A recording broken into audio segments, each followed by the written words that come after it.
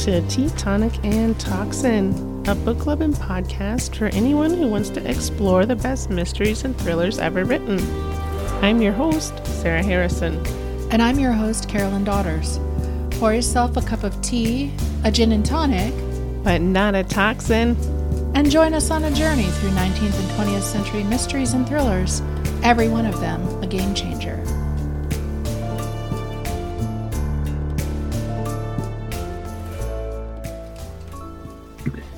Carolyn, I'm so excited today. Sarah, we have like a really amazing combo. We have the Nine Tailors by Dorothy Sayers, and we have Dan Drake talking about the Nine Tailors by Dorothy Sayers. I know. We've met Dan through the most interesting means, and I'm so excited that he's joining us today. But before we get into our conversation with Dan, we do have a fabulous sponsor. Our sponsor is amazing. I love this sponsor. It's Grace Sigma. Grace Sigma is a boutique process engineering consultancy run by Sarah Harrison. What? Grace Sigma works nationally in such industries as finance, telecom, and government. Grace Sigma uses lean methods to assist in data, dashboarding, storytelling, training, process visualization, and project management. Whether you're a small business looking to scale or a large company whose processes have become tangled, Grace Sigma can help. You can learn more at gracesigma.com. You can and you should. An amazing sponsor. Sarah, we also have a listener of the episode.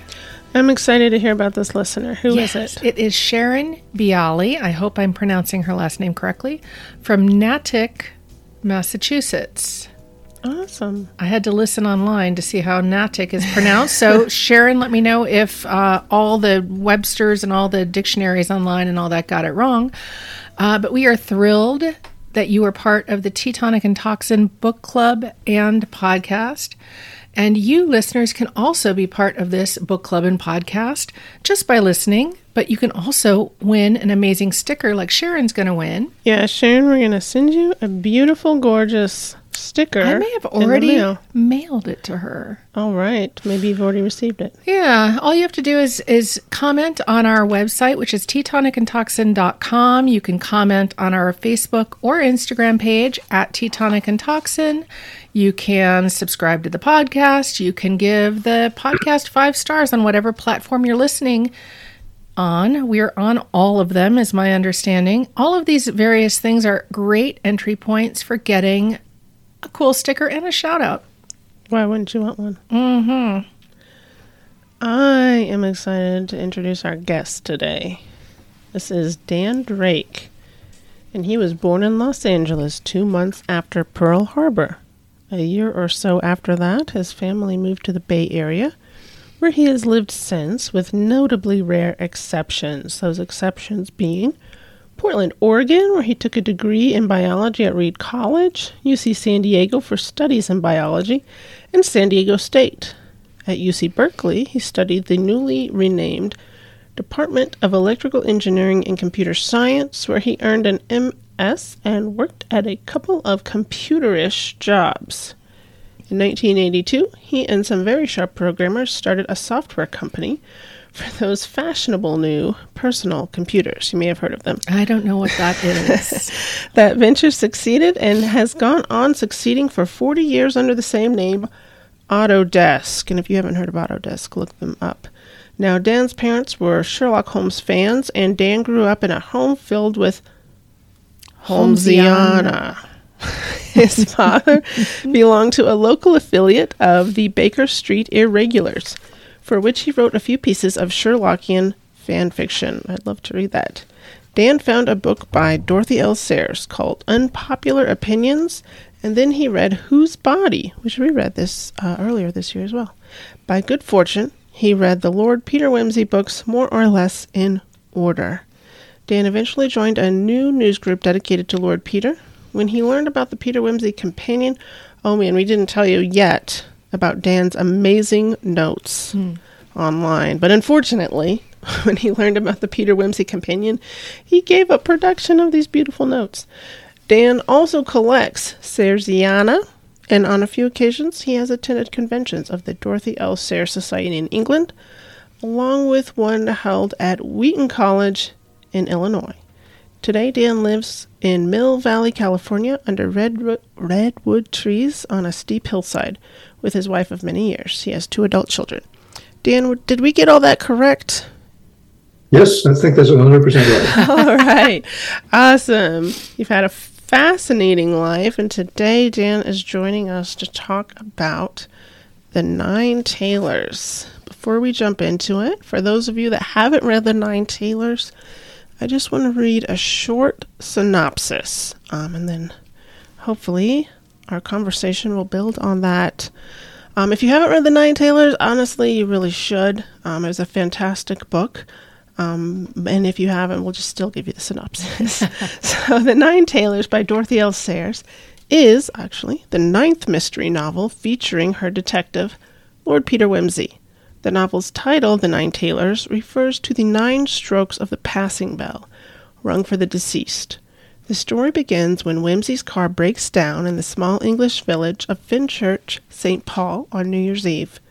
Wimsey is asked to fill in as a bell ringer for the church's 9-hour peal, a lot of nines, a traditional ringing of the church bells. The plot takes a sinister turn when a body is found in a newly dug grave. Wimsey is drawn into a decades-old mystery, including a missing emerald necklace and a cryptic code within the church's ancient bell-ringing patterns.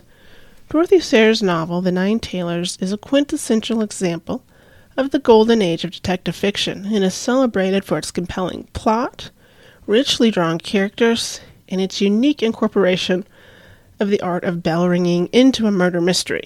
Today, we're excited to talk about The Nine Tailors. It is our final book selection of 2023. I can't believe it. It's also a holiday book, so, celebrate the holidays with it.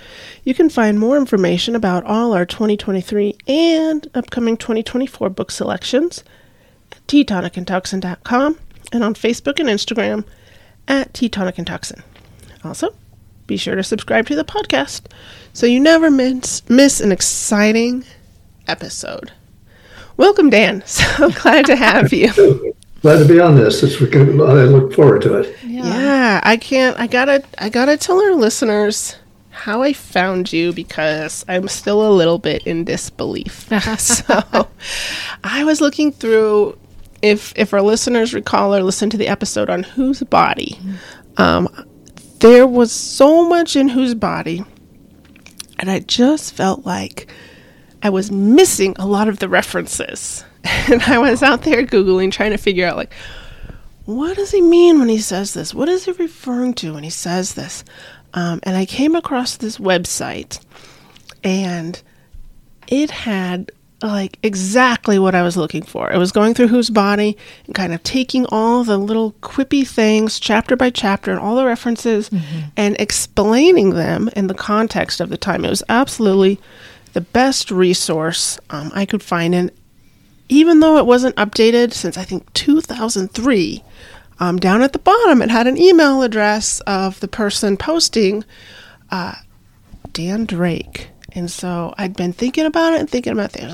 What if we got this guy?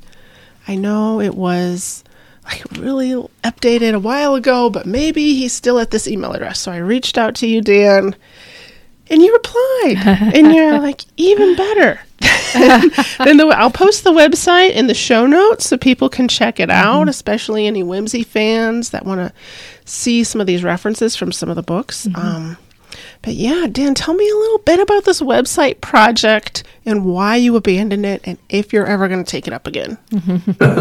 Difficult questions, some of them. I don't know what to tell about it. I got very involved, obviously, with the works of Sayre's, and yes, and I too ran into a lot of stuff. I had a reasonable background, if only from Sherlock Holmes, but also about English stuff in general. Some background in slang and whatnot, but I started following my inclination to look up stuff, and finally realized I should. And I started putting this up just for the fun of it on the website, and you notice the address here. It pays to be early. My web domain is named after me, and I've had occasional emails saying, "Are you really using that thing? Well, we'd like to have the dandrake.com number." And really? I've never wanted it. There are other people there's a surprising number of other people like with that name. But anyway, no, thank you, gentlemen. I'm not going to do it. So anyway, I put this up and started posting this stuff, and using a strange bit of software I cobbled together with various kinds of free software to get it formatted and all. And then I heard about the Lord Peter group, which still exists. We may talk about that later. Which is a discussion group, a news group as it was in those days, and on that subject. And so I started following that. And yes, and then I realized there was a comprehensive book called the Lord Peter Wimsey Companion, which had vast amounts of information, much of it very esoteric, lots of stuff that I didn't have. But it wasn't in the kind of, though it was not entirely in the kind of explanatory detail that I was giving. It also was a remarkably expensive book. There was a second edition published, and that's even remarkably expensiver. But it can be found on things like abebooks.com if you really go searching for it. Sure. So anyway, since that existed, I carried on for a little while and had a thread on the website on this discussion group called Notes and Queries, and but I decided I gave it up because as I said, I thought that this very comprehensive book, which seemed to make this rather superfluous that I was doing. As to and it has had remarkably, occasionally I get by the way, my name in the Peter Wimsey world is Cousin Matthew, as a character. Cousin Matthew, huh? Cousin Matthew. He is the impoverished cousin of Lord Peter, who has a sinecure taking care of updating his family records. Anyway, and gave me a nice motto. But anyway, so occasionally, on long intervals, I'll get a message for Cousin Matthew at dandrake.com. But I respond whichever name you call me. Anyway, I decided to do it, and I got involved in other things and decided that I wouldn't spend time on it anymore. As to possibilities of the future, it's an intriguing one. It's flattering to hear this request, but I don't know what among the various things that are demanding my time I could actually devote to. In fact, if you go to the website groups.io and do enough searching around it, you can find that they have a group called Lord Peter, one word, and it's a subscription thing, but there's no fee. You just have to sign on and write a letter to the moderator saying that explaining your interest in it, so that the spam load doesn't get. And it's still there, but it's not very active. In fact, announced this. I put up a little announcement on Lord Peter, announcing that this session was up. Oh, wonderful! Yeah, we'll send you the link as well if you wanna. Once the session posts, feel free. It'll be good to do it directly once it's released. We'll put it out. Put out the message.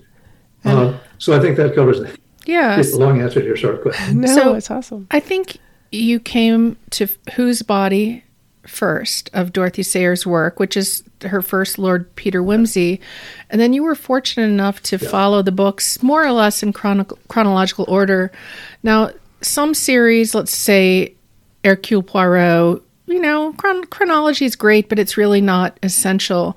What is the chronology doing for Dorothy Sayers' books? Why would that be important to follow that chronology if you could? Well, that's a good question. What it reminds me of is that in in the C.S. Lewis fans, the Narnia stories, there is a long-standing debate. I don't know if it's still alive of whether you should read them in the publication order, or the order in which the events took place in Narnia. Yeah. And the party that I favor is the publication order party because they developed in that way. So and that's even more so in the series. There's enough character development for a couple of the leading characters that it's fun to watch that.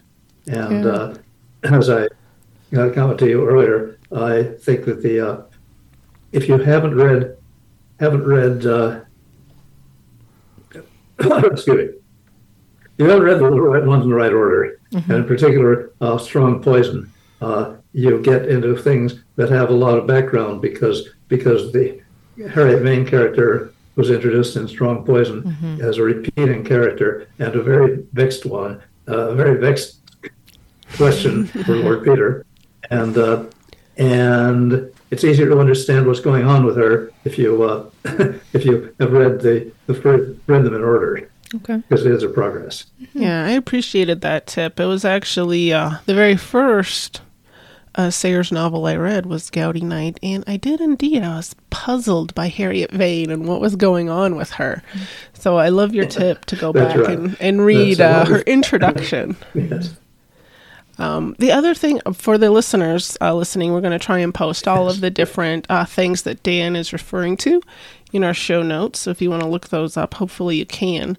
I will say, I looked up that Lord Peter book that you were referring to, and you're right, it was like $200 or $300 to purchase it on eBay. It was out of print. I was able to kind of look through a library copy. It is amazing, but it is a little prohibitive if you don't own the book to try and reference some of these things, especially as it's not organized by book. It's just alphabetical. Alphabetical by reference, and that's not nearly as satisfactory. I mean, it makes sense, right? If references are used in multiple books, but I did love your organization where I could look it up by book and then kind of read your explanations. It was so helpful, so contextual. I was wondering as well, we talked a little bit about it, and your whole family, and we said in your bio, your parents had a history with being Sherlock fans, and then you got into Dorothy Sayers. Can you tell us a little bit about that and kind of your family culture of mystery, and how did you come to say Dorothy Sayers instead of following in the vein of a Sherlock Holmes fan? Right. Well, how did that come? It came kind of gradually. I was a Sherlock Holmes reader in my teens. I occasionally, very occasionally, played this game with my mother in which one of us would read a passage from the canon of Sherlock Holmes works, and the other would identify it. Oh wow! That's a game was invented. It was, I guess, introduced by the Baker Street Irregulars, and they had that habit of quizzing each other with, of course, the most obscure references they could find. But that was fun. Anyway, I had a pretty good mastery of all the books and read them all, mostly more than once. And I ran into some reference to Sayers. I was in England for a while, for a long vacation in England, and read a lot of books that I picked up there. And one was modern history, 20th century English history, and we talked about popular things like detective stories and like Agatha Christie, and for the people more sophisticated than that, Dorothy L. Sayers. And eventually, when I was home again, I said, well, why don't I just look up that? I recognized the name, in fact, and I'd read a bit of Sayers' essay work. So I looked it up and found myself at Whose Body, and then also found a copy of Documents in the Case, which is not a Lord Peter case, but it's an interesting book. And then I started, when I was in a bookstore, of which there's an abundance in Berkeley, I would just look to see if anything was on the shelves by Sayers, and that's kind of the process I followed for a long time. That's awesome. Yeah, full sets that you can buy now from the paperback publishers were not really not available at the time. Just to pick up what happened to be on the shelves at the time. So in kind of our pre-work conversations, or before we recorded, we were asking you a bunch of questions, and one of them was what drew you to Lord Peter Wimsey, what drew you to Dorothy Sayers. And I'll say from my perspective, what draws me is in the Nine Tailors, the setting. Like, boy, I am immersed, and I'm blown away by the campanology about the art of bell ringing and all that I'm learning, and the more I learn as I'm reading, the more I'm aware of how much I don't know.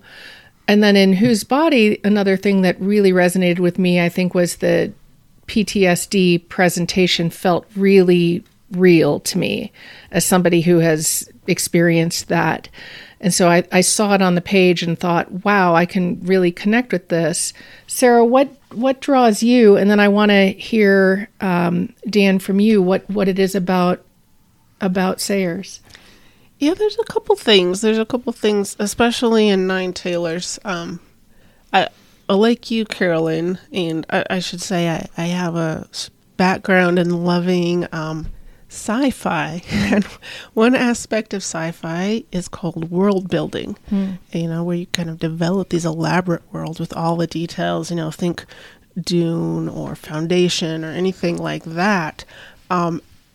The depth of detail that Sayers went into on this book felt like that, only it was all real. It wasn't sci-fi at all. It was almost this archaic history that still was so foreign. The other thing about Sayers, and this is maybe my own kind of weird tendency, is I could tell she was dropping a lot of jokes. Lord Peter was making a lot of witty comments, but I could also tell it was like going over my head. And it's it happens before. I think of a few times in The Simpsons where Lisa Simpson is dropping a joke, and I'm like, I know that's a joke, but I don't get the reference. So I'll go up, and like my tendency is to look it up. What was Lisa joking about? So it's the same thing with Lord Peter. He was saying a lot of jokes. There was a lot of references being dropped, but I could feel that I wasn't fully getting them. I could just get that it was a joke. And so that's actually what led me on my looking into trying to figure out the jokes, is what led me to Dan's website in the first place. And this is the first time I think that Dorothy Sayers has been compared to Matt Groening. I mean, maybe. I'm guessing. Maybe it is. That's probably true. Yeah. But Dan, like from your perspective, you picked up Whose Body, you read it, and then you wanted more, and then you've stuck with it. You've really built this incredible body of knowledge. What is it about Dorothy Sayers? What is it about Lord Peter Wimsey? Well, it's pretty much, there's a similarity here, that there is so much in it, and any Holmes fan is likely to be interested in the London of 50 years later, which is what we're getting in this. And there's plainly, the fact that there's great learning is quite unmistakable in the pages of that. And the fact my first exposure to Lord Peter Wimsey was again in Whose Body, with his very strange introduction in which he fields a telephone call from his mother about a body, expresses a delight that we've got a body in the bath. He's singing, and all very strange. But anyway, I found that appealing, and of course the thing is not always fun. And Sayers took the trouble of putting giving him a serious handicap, of giving him both a great facility for making witty remarks and a great Woody Wooster sort of facade, and a lot of suffering and debility. There's lots of possibilities there. So anyway, the learned atmosphere of the thing does appeal to me. I have intellectual parents, and it rubbed off. One of the things I've noticed, you've mentioned Sherlock and you've mentioned Agatha Christie as well. And those two in particular, I've noticed you still see a lot of their stories coming around. The people are still making movies, TV series, etc. I don't see the same with Dorothy Sayers. She's tended to become much more obscure. And, Carolyn and I have theorized back and forth why that is, but I'd love to hear your opinion on why she's not more known in modern times like some of these other mystery greats. Yeah, I'm not. Don't know if I can explain that very well, but it is not as broad an appeal. This is a person who will stick a letter in French in one of her books, and not apologize for using Latin and Greek as needed, and you have to be not put off by that kind of thing. I've seen, by the way, her French sounds very good, looks very good to me. So I've seen comments that she's not really very idiomatic. Not really good idiomatic French, but anyway, I couldn't tell the difference. I know a good bit of French myself, and I had fun reading the stuff in it. Anyway, it is much less broad appeal. If you start putting Latin quotations in, there's an old publishing rule that if you the first footnote that you put in a book will cost you half your buyers, and the first mathematical equation you put in will lose the next half, or something of that sort. It's like that.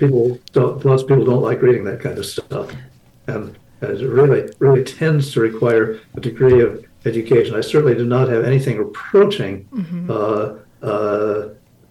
19th century education in classics. But at least I can kind of know what they are, and usually I know what Latin, and I can look up if there's something in Greek.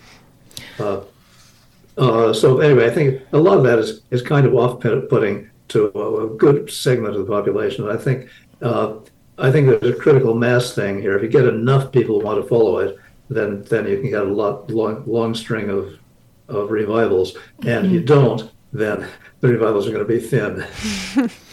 So it might help, like with the Nine Tailors, to know you might have to work for it a little bit, but the reward is immense. So I know even when I started the Nine Tailors, section 1 is a short touch of Kent treble Bob major, in parentheses 2 courses. Then you turn the page and you get a number 704 by the course ends, 64352, and so forth. And then you get the first course, which is the first chapter in section 1. And right off the bat, you're sort of destabilized as a reader. What is happening here? So you're entering this foreign world. I mean, for those of us who are not familiar with bell ringing, you're entering this foreign world. So I found for myself, it helped to just embrace that right out of the gate. Like, okay, I've already read a book of hers. I enjoyed it. I'm pretty sure I'm going to enjoy this one. So I have to immerse myself into this world. I just have to follow wherever she leads me and see. I'll figure it out as I go. She will show me what I need to know as I need to know it, sort of thing. Yeah. Yes, that's true. And I, frankly, have seen very little. I never really understood the bell ringing things at all. I never acquired any real knowledge of it. Yeah. I appreciate large number of ways in which you can ring a certain number of bells. That's elementary math. But the difficulties, I simply try to imagine the difficulties of sitting with a bunch of people in some cold upstairs bell room and pulling your bell right in rhythm at the time that your particular bell is needed. There is a whole science to this business. You could spend a lot of time studying it, and the fact that you can, with proper guidance from the person making somebody's making the calls, but I wouldn't understand any of the calls. So that's no use. Anyway, so my tendency has been to just, the bell ringing is there, take it for granted, interesting dialogue here, but I'm not going to become an expert on it. And I slide past it and still got great enjoyment out of the book. And then ring those bells for 9 hours straight. That blew me away. Ooh. That their New Year's peal was 9 hours. That's more than most work days with like no break. Well, there was some breaks. There was like 15 minutes here and there where the rector would come relieve them. But honestly, that's problematic too. What I've read, my source here is largely the Lord Peter group. It's not really legitimate to have any reliefs. Oh, really? Go continuously go through through that set of changes, and it's not really done to have any replacements. Really? So that it's unlikely that they would have had a replacement. Is a 9-hour peal, is that an actual thing, or was that kind of unlikely as well? I think it is. I too find it difficult, the whole thing very difficult to imagine. How can, and especially some old geezer who's still pulling the giant bell, right. keeping track of that for that long. I can tell you, that's hard to believe. Yeah. Right. It was amazing to read about. I was impressed with how she was presenting Lord Peter in that light, who I guess had a history with bell ringing and kind of grew up learning it and was able to step in at the last minute and fill in for this guy who had the flu. Yeah. Yes. And for our listeners, because we know not all of you have read the book, the Nine Tailors, when Sarah and I came to the book, sort of expected somebody who was going to mend clothing. Yeah. When I first saw it, I was like, why do all the covers have bells on it? What is so weirdly, similarly thematic and yet nonsensical? Why are all these bells here? Right. So that's one of the very fascinating things you learn about it. So there's this old tradition in small parishes of ringing a church bell to announce a death. So the old saying is 9 tailors maketh a man. And so 9 tailors is 9 blows on the bell, 6 for a woman and 3 for a child. So after a person passes in a small parish, for example, say a man has died, they would ring the bell for 9 times and then pause, and then they would count out the years of the individual at half-minute intervals. And depending on the size of the village, there's a good chance you would know who had passed by this information. You would know it was a man. You would know he was 36 or 72 or 57, what have you, because of the bell ringing. So I had never heard of anything like this before. I thought this was so interesting. It was, yeah. I really the whole aspect of the bells and the way they communicated with the whole village about everything, like weddings, funerals, deaths. Even at the end, when the whole parish is flooded, they had a special ring that called everyone in for emergency procedures and to bunker down in the church for the flood. And they'd practice that, it sounds like, during the war. When you were over there, did you get to hear any of these bells, Dan, when you were living in England? No, I've never heard a formal peal of the thing they describe. I've heard the bells ringing, and then again, I couldn't tell one kind of peal from another just from hearing it. So I don't have enough knowledge of it. I do recall one time when I was there for a period of time, walking by Westminster. At one point, Westminster Abbey was having a long ladder of bells for a long period, and I realized it was All Saints' Day, and I went into Westminster Abbey and sat in the outside visitors section through an All Saints' Day celebration, which was interesting. It was fun also to sing the hymn, which the Anglican hymn, which is to the tune of Deutschland über alles. It's a good tune. Awesome. But anyway, that's really the extent of it. I've heard people ringing the bells, and sometimes very clearly just the same repeal over and over again. It's not a Kent treble Bob Major, whatever that is. Right. Well, there's not a lot of bell ringers. I was looking up to see. I'd heard a bell concert here in Denver once. I was like, oh, are they doing change ringing?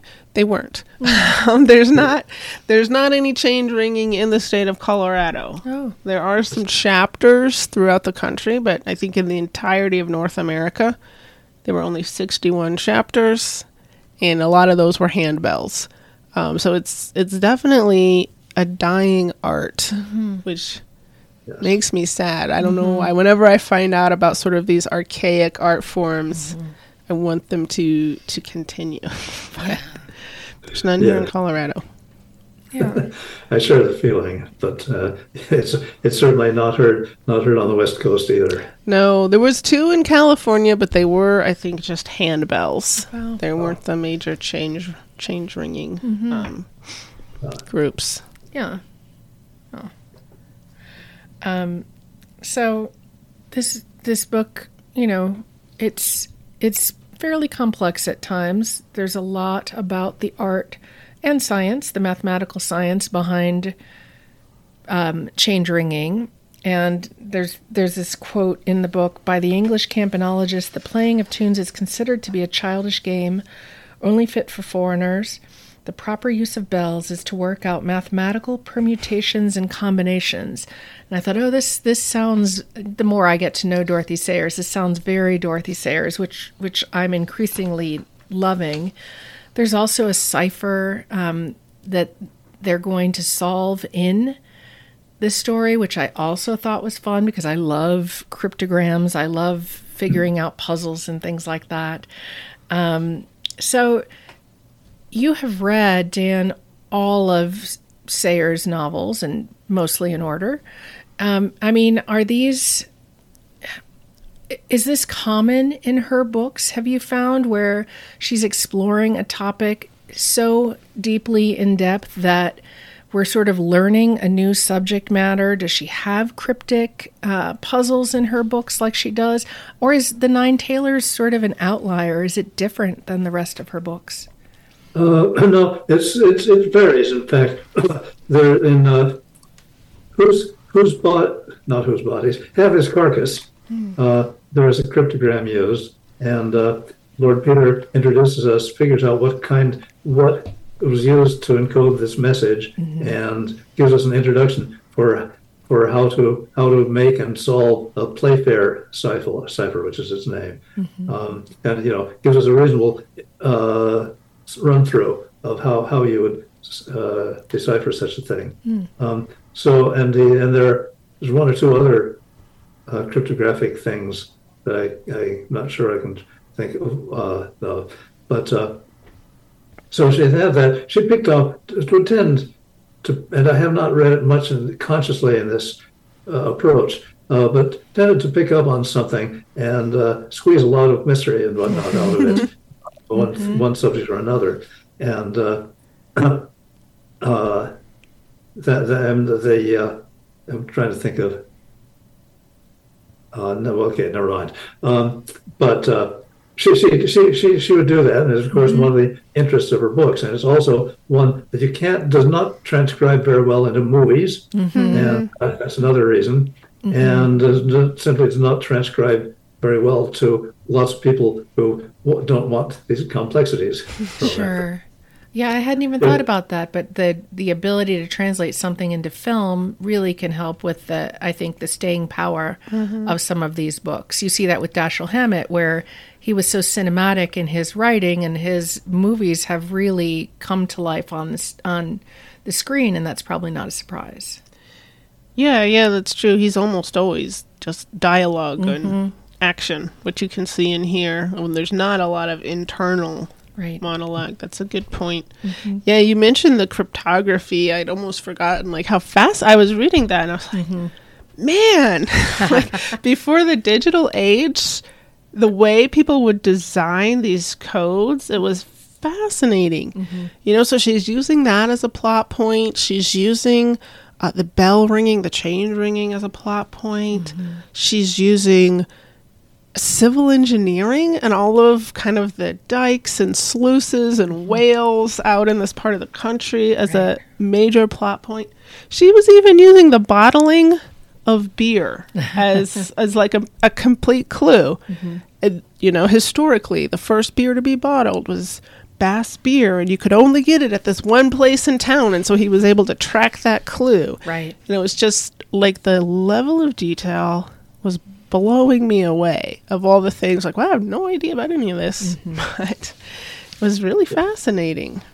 And the geography. The geography is incredible in this book, and the weather, just, there's almost like a biblical, story happening here. We see at the beginning of the book where Lord Peter Wimsey and Bunter are caught in this storm.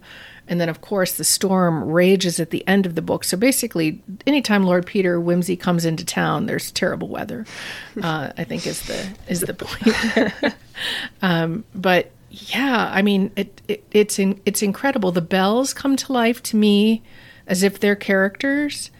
The weather seems almost larger than life. It's really fascinating.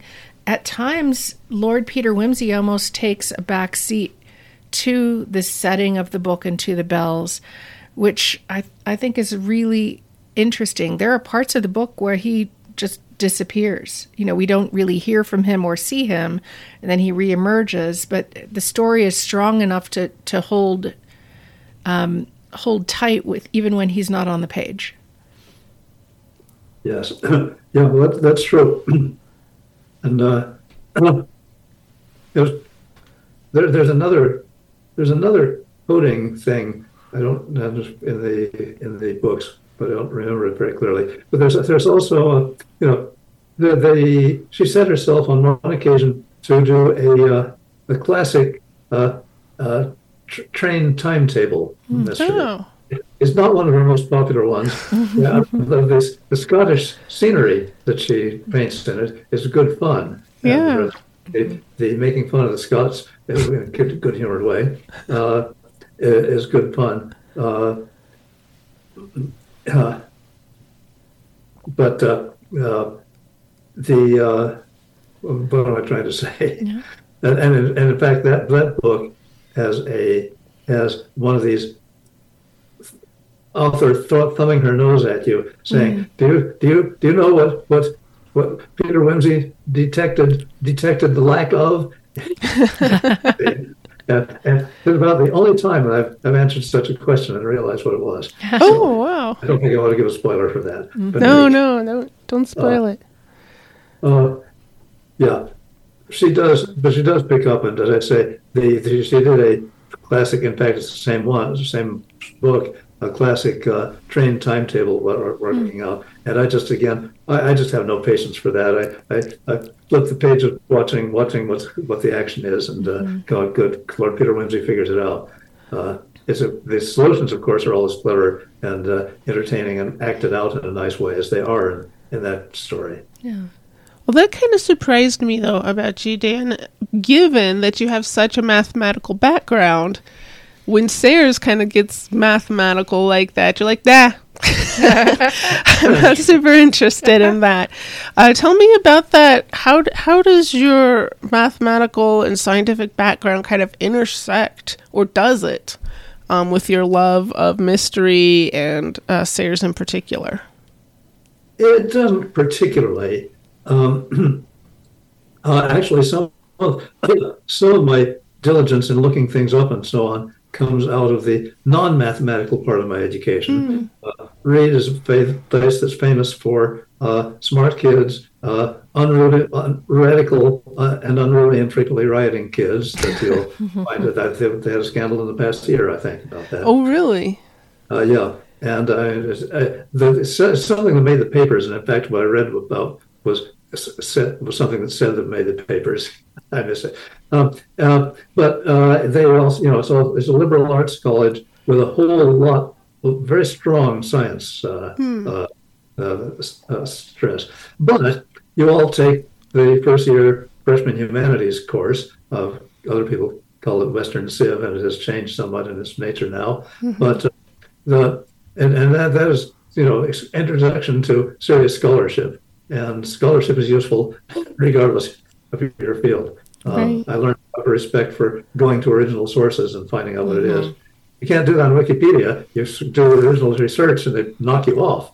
But there are reasons for that. Yeah. And so I got a taste for that kind of thing. Plus my father